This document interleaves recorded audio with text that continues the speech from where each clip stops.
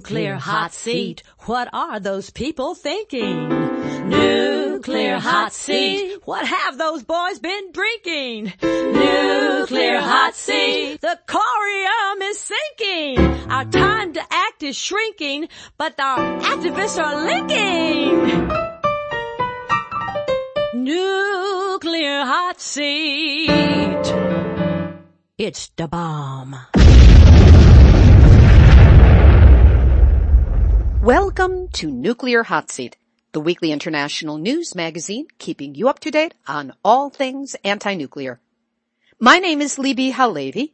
I am the producer and host, as well as a survivor of the nuclear accident at 3 Mile Island from just 1 mile away. So I know what can happen when those nuclear so-called experts get it wrong. This week, we talk with Urs Rug, a scientist based in Switzerland and a member of IPPNW, the International Physicians for the Prevention of Nuclear War. We talk about nuclear issues in Switzerland and the upcoming Nuclearization of Africa Symposium set for this November in Johannesburg, South Africa. And we get an update on today's depressing Trans-Pacific Partnership Senate win for President Obama, with an eye to what it means regarding nuclear issues. Those interviews, plus numbnuts of the week, activist shoutouts, and more nuclear information than clearly is understood by the totality of the U.S. Senate, all of it coming up in just a few moments. Today is Tuesday, June 23rd, 2015, and here is the week's anti-nuclear news. Let's start with some good news, because it looks like Sister Megan Rice is finally and irrevocably going to be free. The 85-year-old nuclear protest nun, as she has been called, and her 2 cohorts broke into the Y-12 National Security Complex in Oak Ridge, Tennessee, to protest the building of nuclear weapons and encourage the beating of swords into plowshares. For this, she and the others were convicted on treason charges. She got 3 years, they got 5. For sabotage. That conviction was thrown out last month by the U.S. District Court of Appeals, and now the U.S. Attorney's Office in Knoxville, Tennessee, has announced that the Justice Department would not seek a rehearing by the full U.S. Court of Appeals, nor would it ask the Supreme Court to review the case. Sister Megan, Michael Wally, and Gregory Borcha Obed have all been out of jail since that ruling came down. Now their pro bono attorney, Mark Shapiro, said that all 3 already had served more time than necessary given the 1 remaining charge. So the sabotage charge is gone forever, and the lower court had not yet set a date for resentencing of any of the defendants based on the 1 remaining charge. However, it looks like it's going to be time served and you are free. I guess the government decided it didn't want to risk the additional negative publicity that persecuting an 85-year-old nun would entail.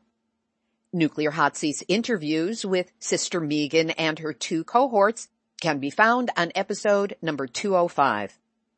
Pope Francis issued his encyclical last week on climate change and came out incontrovertibly against those who deny that climate change is real and are refusing to do anything about it. So far, so good. He did speak out against nuclear weapons, but there was nothing specific in the encyclical dealing with nuclear energy. Big potential loophole there. However, last March, a story in Mainichi Shimbun reported that in an audience with Japanese bishops, Pope Francis criticized nuclear power by comparing it with the Tower of Babel and said, human beings should not break the natural laws set by God. A reference to the biblical story that when human beings attempted to reach heaven, they triggered their own destruction.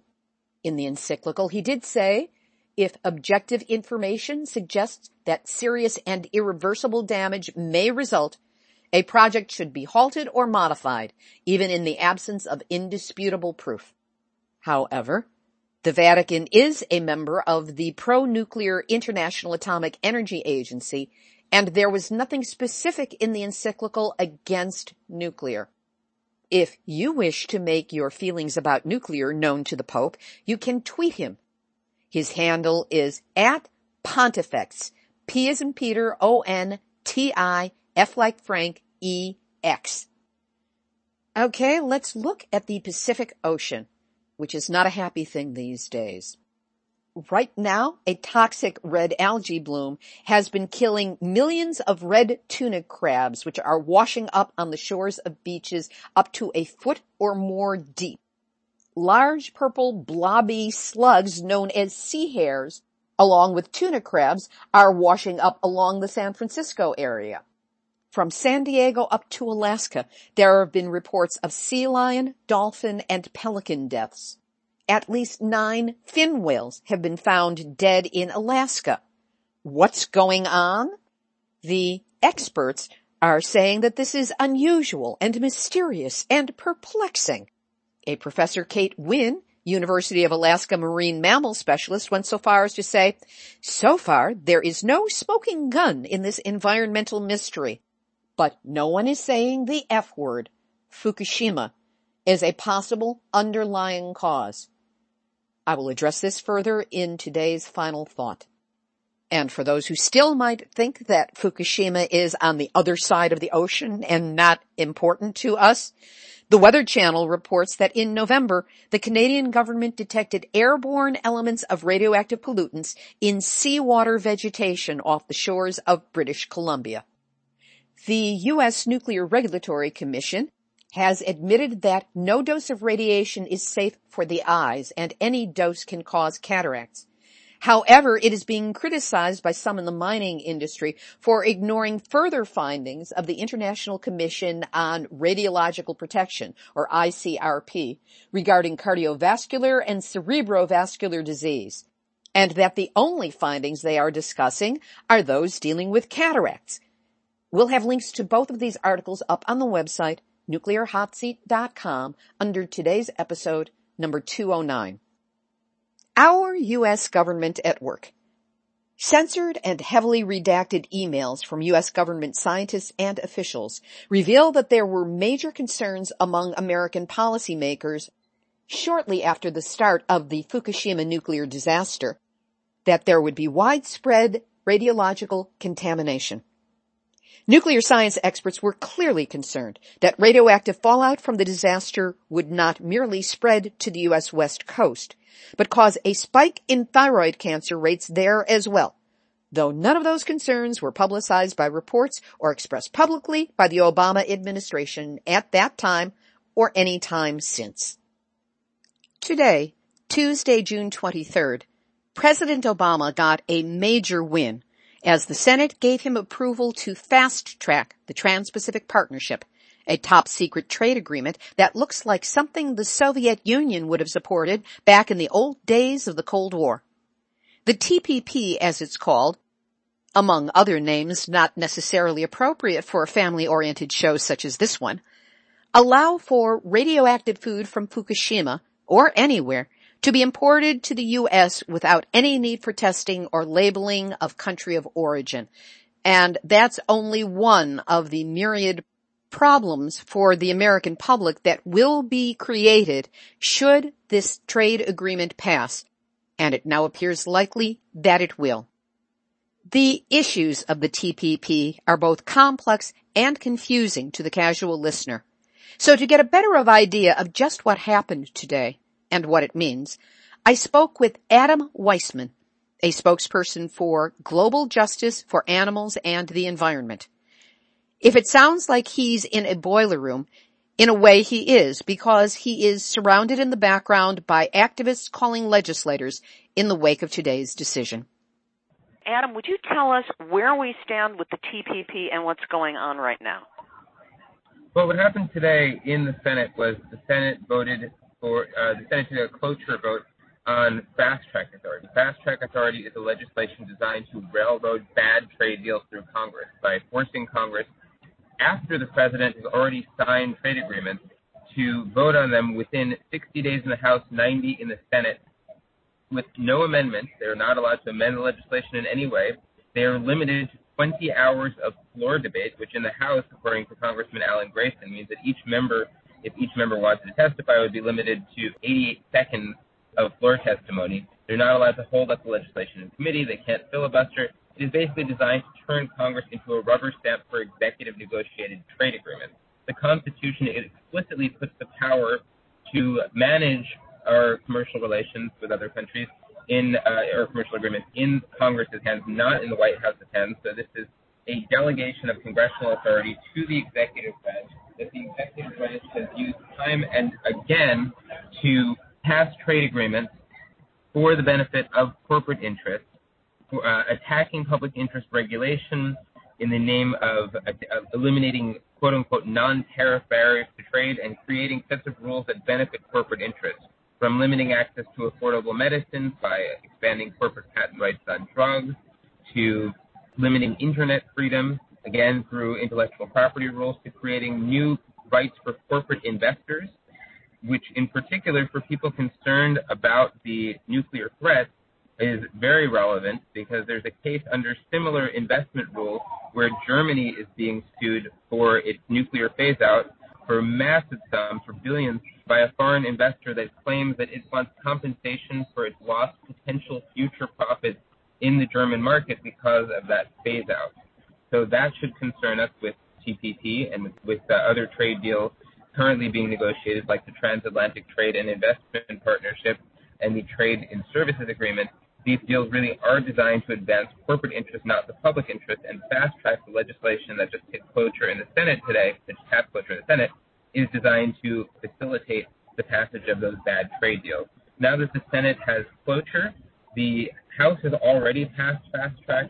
The Senate now has cloture, meaning they've crossed the 60-vote threshold by which they can prevent any filibuster and can move ahead on the timetable established by Majority Leader.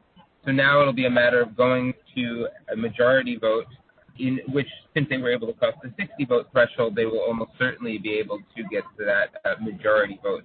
What we know from past trade deals is that every trade deal that has ever gone to Congress under fast-track rule has succeeded. They've passed. And Congress really is nothing more at that point than just sort of a formality giving final approval to agreements negotiated by the executive branch. So the challenge now for activists who want to stop deals like TPP, who are concerned about things like how TPP will undermine food safety standards and could mean more imports of pesticides food, more imports of irradiated food. Our job now has become much harder. We need to do what's never been done before, really, and stop fast-track trade deals from passing Congress. That is something that I think many people will find a demoralizingly daunting task, but unfortunately that is where we're at right now. As difficult as that may sound, and it is difficult, the alternative of allowing these agreements to pass through Congress without putting up a fight is even more odious, because what these deals hold in store from us, from giving corporations the power to attack our environmental laws, to undermining labor rights and contributing to outsourcing of jobs, to undermining constitutional separation of powers through this fast-track legislation itself, and the way that it facilitates trade deals that really circumvent Congress's oversight and authority by taking Congress out of the loop. We really should not accept trade deals negotiated in this model and should do everything we can to put up opposition to them, as unlikely as it may be at this point that we can stop them. We also should hold accountable those members of Congress who chose to join President Obama and the Republican leadership in both houses and with the corporations in standing against the public interest and standing against the rank and file of the Democratic Party in both houses and standing against a broad spectrum of social movements, environmental, faith, labor, access to medicines, food justice, animal welfare, the family farmers, a broad spectrum of movements united against these deals. And in fact, many Republicans and conservative activists were opposed to the threat to sovereignty posed by these agreements and the threat to constitutional separation of powers. So these Democrats who stood against the public interest and for the corporate interest, for the interest of their corporate donors, which has been well documented that the corporations paid richly for these votes, were Senator Ron Wyden of Oregon, Senators Michael Bennet of Colorado, Maria Cantwell of Washington, Tom Carper of Delaware, Chris Coons of Delaware, Dianne Feinstein of California, Heidi Heitkamp of North Dakota, Claire McCaskill of Missouri, Bill Nelson of Florida, Tim Kaine of Virginia, Patty Murray of Washington, Jean Shaheen of New Hampshire, and Mark Warner of Virginia. It is my personal opinion that anyone listening to this should pick up the phone today, tomorrow, and every day and let your senator know that you are aware of this vote, that you will not forget this vote, and that you will remember this vote on Election Day. And just as these senators have voted to outsource U.S. jobs and the effect of killing U.S. jobs, that you are now committed to killing their jobs and making sure that these people are not going to be sent back to Washington because they are unfit to legislate. They do not represent the people who vote for them. They represent merely the corporations who fund them. And so they do not deserve their jobs as representatives of the public because they are not representing. That was Adam Weissman, spokesperson for Global Justice for Animals and the Environment and Trade Justice New York Metro. To learn more, you can go to tradejustice.net or GJAE.org, and those initials stand for Global Justice Animals Environment.org. From the Hanford site in Washington State comes word that even though the federal government has spent $19 billion to clean up the site, it could still explode. Hanford was part of the World War II-era Manhattan Project to produce plutonium for our first nuclear weapons and generated 56 million gallons of radioactive waste by the time operations were closed in 1987. The risk of explosion increases as hydrogen, an extremely flammable gas, builds in tanks used to contain the radioactive waste. The most recent measurement of one underground high-level waste tank showed a high risk of explosion or fire due to an increased concentration of hydrogen. This according to an April 2015 Defense Nuclear Facility Safety Board report.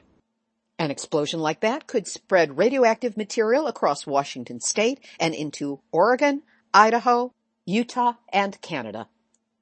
And earlier this month, the Pentagon published a 1,204-page document on its interpretation of the laws of war and determined that depleted uranium weapons are legal and acceptable.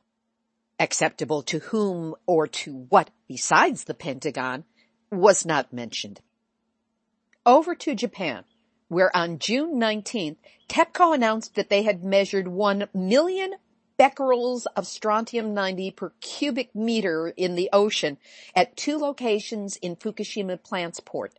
This is the highest reading in recorded history. And when we talk about the port seawater, we're talking about the Pacific Ocean. Major newspapers seem to be getting around to asking the question, where did Fukushima's melted fuel go? And the answer is a big, resounding, duh. Experts have yet to pinpoint the exact location of the melted fuel or what condition it is in. According to Arne Gundersen, chief engineer of Fairwinds Energy Education, the problems we face at Fukushima are unprecedented in part because the previous worst accident in the nuclear world, Chernobyl, had a core that never hit groundwater. It stayed in the building and remained dry, while we have 3 nuclear cores in Fukushima in contact with groundwater. And yet, in spite of not knowing where the corium is and having no way to access it, Japan has okayed a 40-year Fukushima cleanup plan. This despite not knowing how to do it. In their announcement, they even admit that they need to develop robots to start debris removal and will need at least 6 years to do so. So 40 years, 20 years, 60 years, just kick that can down the road so that the people who are in charge now won't be in charge then and they will be off the hook. Thanks, guys.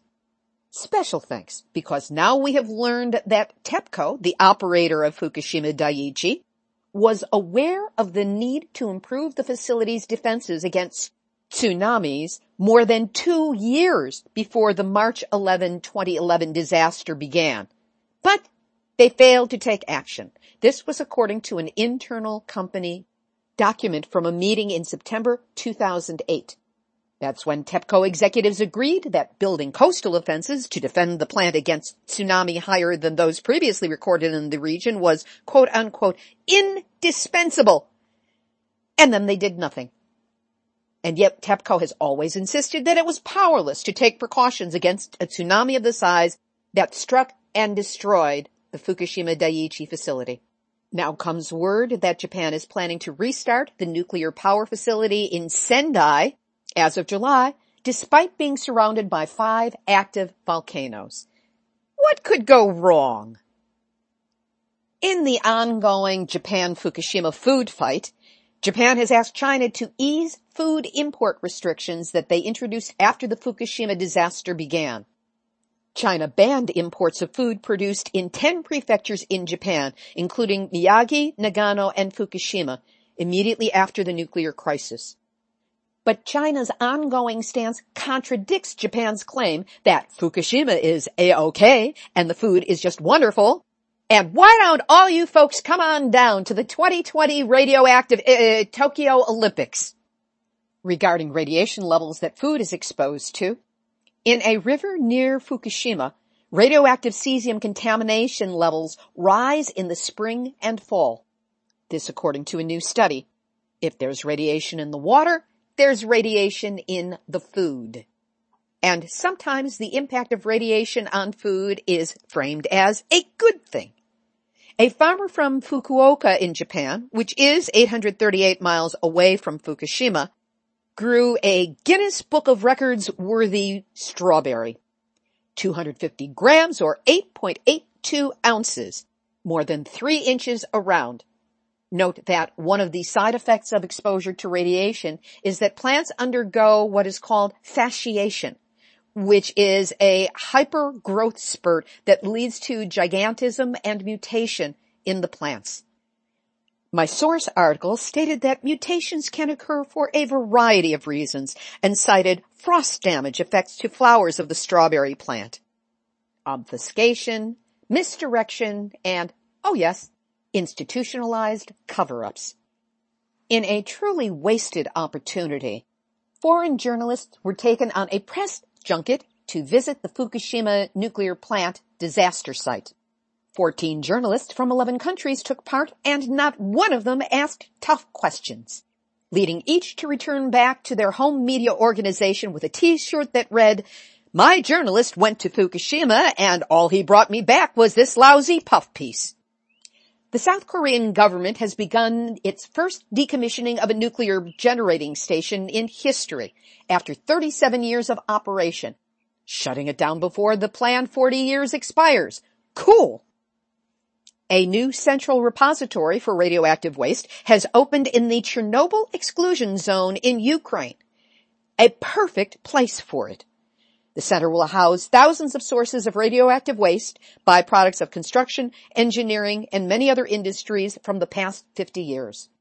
And you've all been patient, so here it is. Nuclear hot seat, nuclear hot seat, nuclear hot seat, numbnuts of the week. Pierre-Franck Chevet, the head of France's nuclear watchdog, ASN, shocked the country's mainly pro-nuclear establishment in April when he and the organization disclosed that state-controlled Areva Nuclear had found weak spots in the steel of its flagship European pressurized reactor, EPR, which is being built in Normandy. Chevet called these anomalies serious, even very serious. Yes, that's really shocking. But what ruffled the feathers in France's nuclear industry is the fact that he was so vocal about his concerns instead of waiting for the outcome of further tests. In fact, it prompted retired executives from EDF, the UK's nuclear giant, to write him an unusually blunt letter calling ASN's decision to go public on EPR's problems an abuse of power. OMG! You are telling the truth about nuclear. How dare you? André Pellin, a former member of EDF's National Crisis Team, wrote, allowing oneself to publicly heap opprobrium on the industrial abilities of a national economic player like Areva, based on fragile presumptions at a strategic moment in its history, does not seem to be in the remit of ASN. He went on to say, What's irritating a bit is the spectacular fashion of his performance. It's like these people have no sense of the state's greater good. No, dude. He has a sense of what his job is. And if this guy and ASN are saying that this is a serious problem, it's a serious problem with a nuclear reactor. Is it in the better interest of France to have a nuclear accident?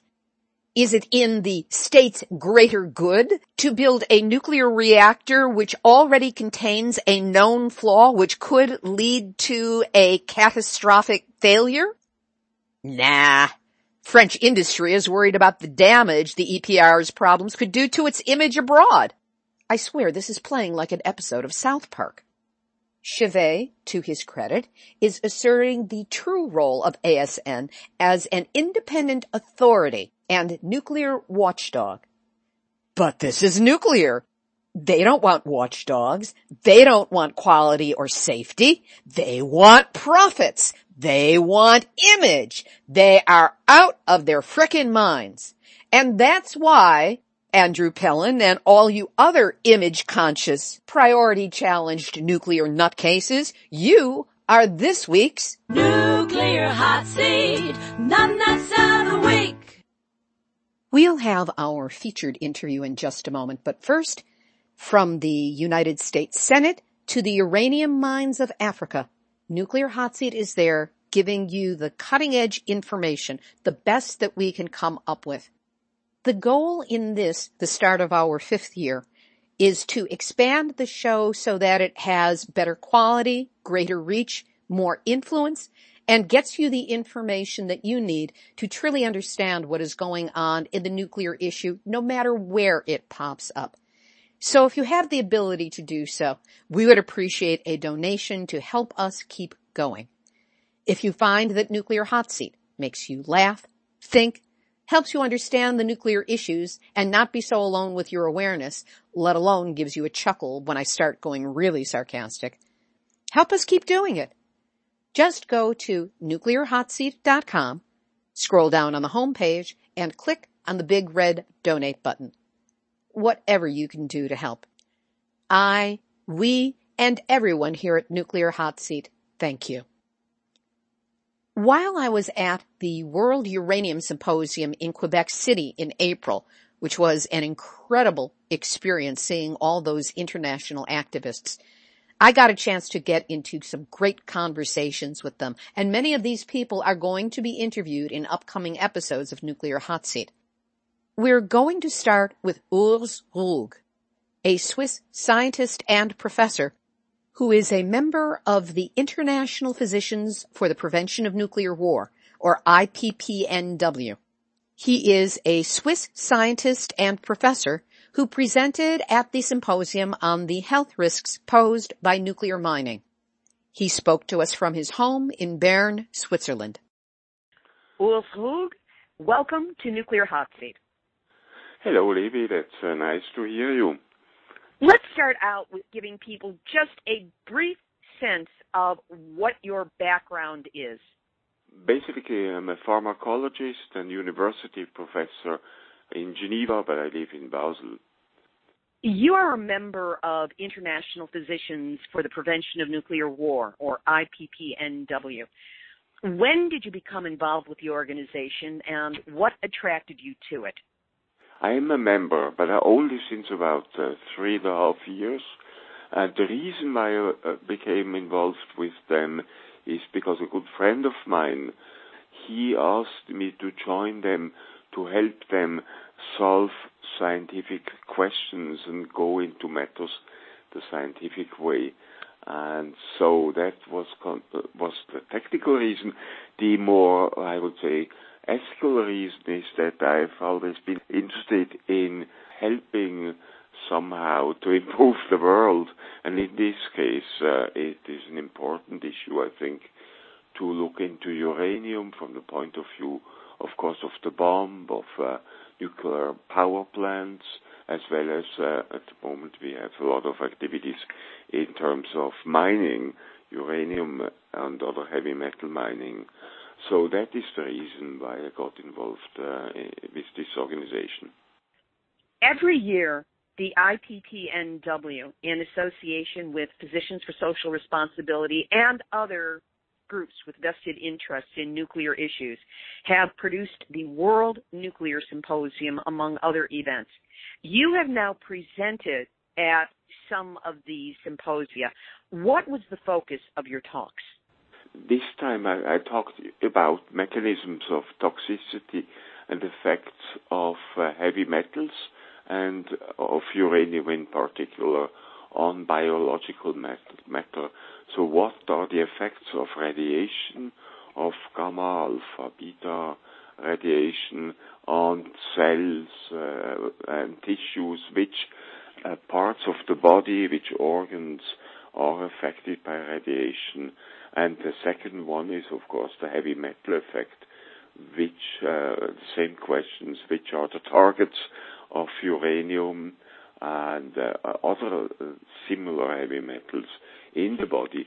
And of course, it's to a large extent known that kidneys are important targets, but many other targets are affected in terms of organ. What do you find when you speak with people who are not necessarily part of an anti-nuclear movement, who are not understanding of the kinds of things that we discussed? What are their most common misconceptions about radiation exposure and the effects that you are so familiar with? Well, it depends on. Many people are not aware that radiation can cause damages that are long-lasting. In other words, it takes a long time, years, tens of years sometimes, that you find out about the effects. And of course, many are not even aware of the fact that you cannot see, feel by any of our five senses the radiation. So you have to explain that. Many people are very interested in hearing about that.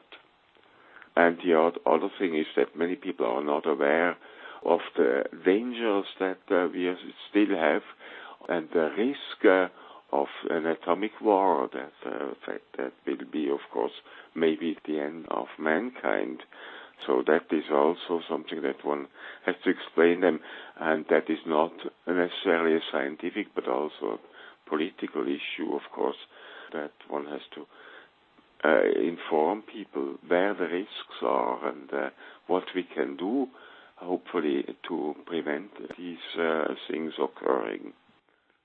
Though we don't usually think of Switzerland as a nuclear power or a nuclear country, it does have 5 reactors in 4 locations.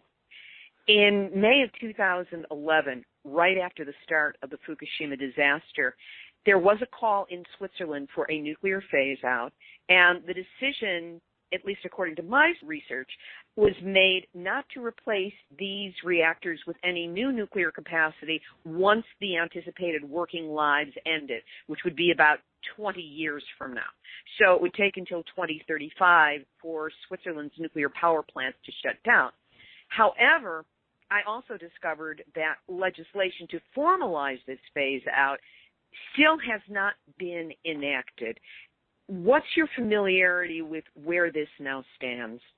So this is a discussion that's ongoing between the Parliament and the executive, the 7 ministers.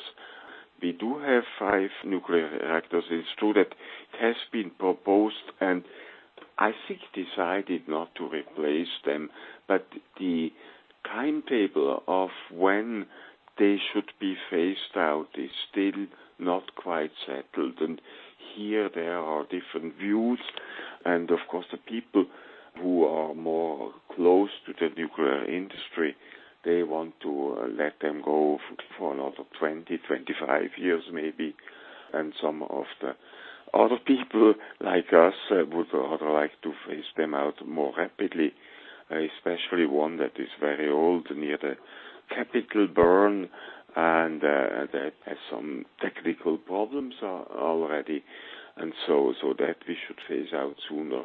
So it will depend on what comes out of these negotiations in Parliament within the next year, I think, what will be decided when they will be phased out. But clearly, they will be phased out and not replaced. To what extent does the existence in Switzerland of the World Health Organization and also the World Nuclear Association influence the discussions that are going on in Parliament regarding the nuclear reactors in Switzerland? Well, I would say to a very small extent. It depends on the initiative of people in Parliament, in Senate or Congress, to go and search for information and talk to the people there. But very few people in Parliament do that, actually. And they are mostly from the Green Party, the ecologists. The international organizations otherwise do not try to influence ongoing politics in Switzerland. I think it's their general possibility, and it's also the case in other countries. And just because they are geographically situated here, I don't think that would change their policy on that. IPPNW's next symposium is on the nuclearization of Africa, and it's scheduled to take place this November in Johannesburg, South Africa. Right. So this is IPPNW Switzerland together with similar organization that has decided about 6 years ago to look into uranium mining, because the mining activities are quite devastating in many countries. Historically, also in the U.S. there was mining, but now it has all stopped. Actually, it has not stopped completely. The mines are being revived, including one in the Grand Canyon. We're part of the uranium problem, too, but as you were explaining about this event coming up in November in South Africa. Right. So Africa is a target of mining companies because of weak laws or regulations regarding mining, because there is uranium, of course, and there is an enormous workforce to work in the mines for relatively low cost. So historically, our organization has set up a congress in Mali, in Bamako. There is already mining and more is being planned, and the organization got a number of experts from all over the world there to present their views and experience, and on the other hand, people who live there and work in mines or living near mines and seeing the problems associated with mining came, listened, presented their views, and that was a good interaction. And then in 2013, in autumn also was a meeting in Tanzania on mining. And that was very impressive to see all the people who live in an area where mining was being planned. We basically rented buses for them, and some 400 to 500 came to the meeting and listened to us, and then they talked about themselves in an incomprehensive language and decided what they should be doing politically to boycott the mining, because it would affect lots of farming lands there that would afterwards cannot be used anymore. Because, the machinery would just grab up their land and also would use lots of the water there, and it's in a dry area, like in Mali, Niger, and other countries in northern or middle, central to northern Africa, to the Sahel countries. So the water problem is a big problem because the mining takes a lot of water, and it usually is taken in the arid zones from the groundwater pumped up, and then it just lies there contaminated with radiation and heavy metal and other stuff, sometimes also organic matter that fouls away and then goes down and can, of course, contaminate groundwater and make it absolutely unusable for the next few billion years. At that Congress, I was very impressed how the people were full of energy and enthusiasm to try to boycott the mining. Politicians were there too, even one of the people from the mining ministry and the Minister of Health of Tanzania gave a good speech about all the measures they would be willing to take to circumvent the problems. But of course, we are aware that the problems can be only circumvented in very limited amount, and so it's basically a problem that cannot be fully contained. So there was discussions about that. And with politicians, the problem in Africa and in other places of the world is also corruption. When mining permit was given out in southern Tanzania. It seems that these symposia put on by IPPNW and PSR and the aligned groups have served as lightning rods to allow people in these countries to speak truth, to perhaps influence government, but to get word out about what the dangers are and hopefully actions that can be taken within the country to turn around or perhaps stop the uranium mining that is going on. Would that be accurate? Yes, I think that is the right thing. And so I think in Tanzania we were quite successful because the people were successfully resistant to the mining industry and were able to convince the politicians not to give out more mining permits. So that is good. And what's good is also that we can deliver information, bring all what we know about mining and the associated problems out there, discuss it, and then let people think, absorb it, and then come to their own conclusions. So we do not want to be missionaries in the classical sense, but rather information providers. At the next meeting, which will be in South Africa and Johannesburg from the 16th to the 19th of November, we'll have one day that will be dedicated to Niger, because originally our plan was to go into the Sahara, the Sahel, again Niger, and have it there.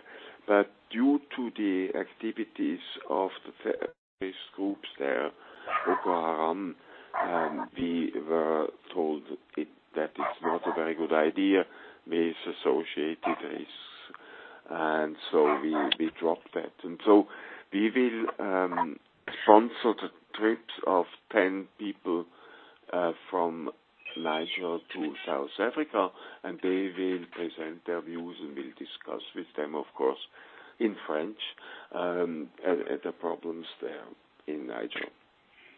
I see that in addition to the information on uranium mining and the dangers involved with that there's also going to be an exhibit in Johannesburg of state-of-the-art technologies to deal with genuinely renewable energy sources that can harvest and convert solar, biomass, and wind energies.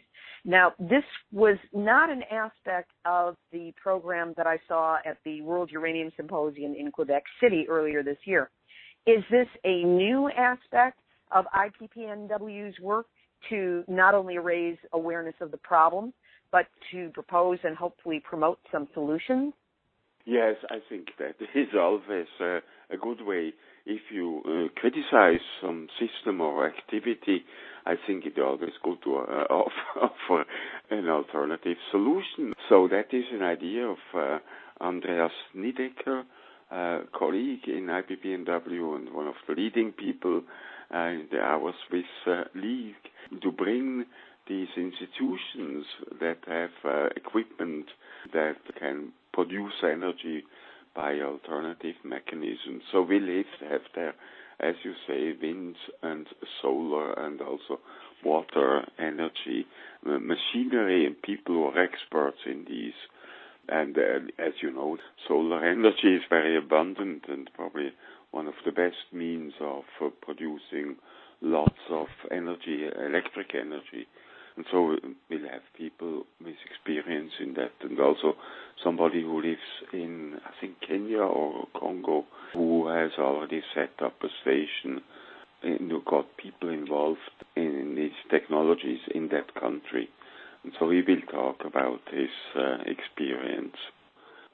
To what extent is there also going to be a conscious outreach to the governments in South Africa and in other countries of Africa to have them send representatives to the symposium?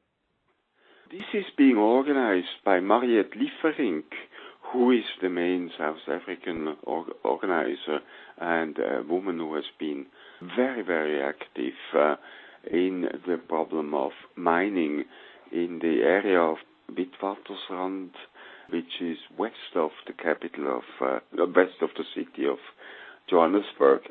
And she has been contacting the local governments, which she knows already from her almost daily activities, where she tries to protect people who live near mines from the consequences of the mining. So the local people have been invited, and also some of the government of South Africa people have been invited, but I'm not sure how successful she has been with these people, if they are accept to come, like it was the case in Tanzania. But it is always important that they come, present their views that can be discussed, and then that they listen to our views. And that usually works out very well. And of course the press will be there. That was also an important issue. We had press conferences at the beginning, in the middle, and at the end of the symposium. Will you be attending in South Africa? And if so, will you be presenting again? Yes, I will be both. I will be attending and presenting again, the consequences of mining and maybe some other medical problems associated with uranium. I mean, not only mining, but also the examples from Chernobyl and from Fukushima.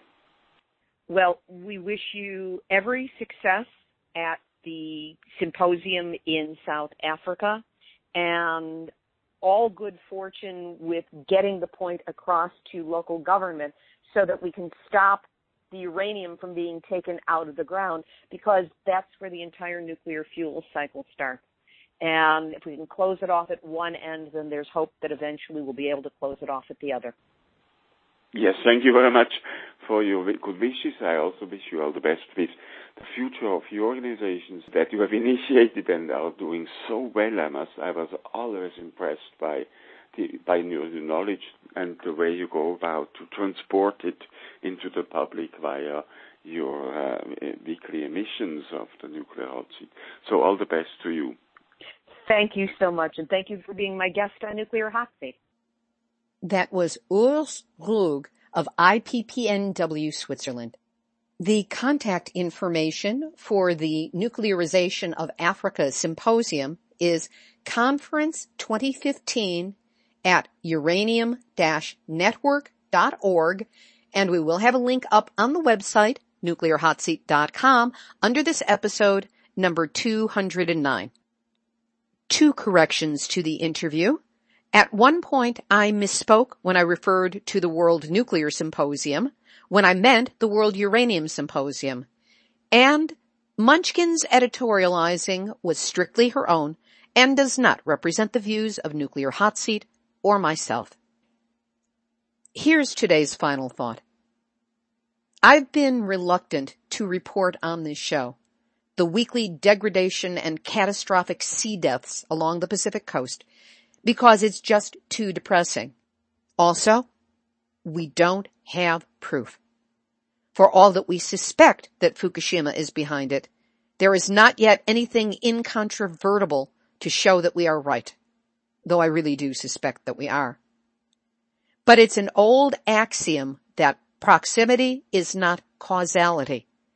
And without being able to put the pieces together in a way that can't be shaken or stirred, I've been reluctant to claim this building cataclysm as one of ours, as something rooted in nuclear. Still, reading reports this week of the multi-species deaths to Pacific life forms and the consistency with which so-called experts are scratching their heads and saying, "Gee, George, I can't figure it out. It's a mystery," makes me want to pop my cork. None of those so-called experts seems to be willing to publicly say the F word, Fukushima, in connection with what is currently happening along the Pacific coast. Every story, and I read as much as I can in the course of the week, every one that comes from a so-called official source includes some intentional disclaimer or misdirection to make people not look at Fukushima as a possible, if not probable, underlying cause. The triple meltdown site still releases 300 tons or more of radioactive water every day, and levels of radiation in the port water, meaning the Pacific Ocean, is at astronomical, unprecedented levels. Now, maybe there's not enough radiation even pouring directly out of Fukushima in a given day to kill a whale directly. But it can mutate or kill plankton, which impacts the small fish that eat the plankton, which impacts the slightly larger fish that eat the smaller fish, and so on up the food chain. Fish are impacted and die off and break the food chain so that those further up don't get the food that they need, and so they die. Now, if you will remember last year and even the year before, 2013 and 2014, when there was a mass swarming of whales, seals, fish, pelicans, and other seabirds along the coastal waters off Santa Cruz in Northern California, again, the so-called experts scratched their heads and made excuses for what might be causing it. To me, it was obvious. What I saw was the forest fire scene in Bambi, where all the animals flee from the frames to make their escape, and most of them were successful. Similarly, I saw these marine animals fleeing from the flames of the Fukushima forest fire of radioactive water. Only they ran out of ocean and couldn't go any further. They had no escape onto land. So they turned around and went back to the ocean to face what it was that they were trying to avoid. And now they're washing up on our shores, dead or dying. This is again personal. Not 30 miles from where I record this show, sea life is dying in unprecedented numbers. Now, maybe it is a toxic algae bloom, the largest in history, as is being said. But what's causing the algae bloom? And how long do the so-called experts think that they can continue to cover up the most likely cause of this catastrophe with their ignorance, be it real or feigned, before they're going to have to look at the one thing no one wants to look at, the life-changing, inescapable, ongoing fact of the Fukushima Daiichi nuclear disaster? The way to guarantee a time of panic in the populace is to delay speaking a difficult truth. Folks, I'll do it. The emperor is bare-assed naked. Where are the oceanographers, scientists, public health officials willing to at least consider that possibility? And how much worse will it have to get before they do? Because trust me, this only is not going away. It's only going to get worse. And I predict that someday soon, we will have the ugly, painful, undeniable truth confirmed that Fukushima is killing the Pacific Ocean and everything within it. This has been Nuclear Hot Seat for Tuesday, June 23rd, 2015. Material for this week's program has been researched and compiled from ENEnews.com, NPR.org, Mainichi Shimbun, CBS TV, ABC TV, NBC TV, Vancouver Sun, LA Times, National Oceanographic and Atmospheric Administration, Washington Post, AP, Reuters, KMXT-FM, Weather Channel, MiningAwareness.wordpress.com, Natural News, DailyCaller.com, Baltimore Sun, Nuclear-News.net, AkinStandard.com, Fukushima-Diary.com, and our friend Iori Mochizuki, Arnie Gunderson and Fairwinds Energy Education, PennEnergy.com, SCMP.com, Kyoto, World Truth TV, JapanNews.com, TimesAlive.co.za, SputnikNews.com, the bitter Jern School washouts who have chosen to demean themselves by working at WorldNuclearNews.com, and the cool, refreshingly delicious members of the Nuclear Hot Seat community on Facebook, which you are all invited to join. Theme music written by me, sung by Marilee Weber. Nuclear Hot Seat is syndicated by UCY.TV and is also available on airprogressive.com and iTunes under podcasts.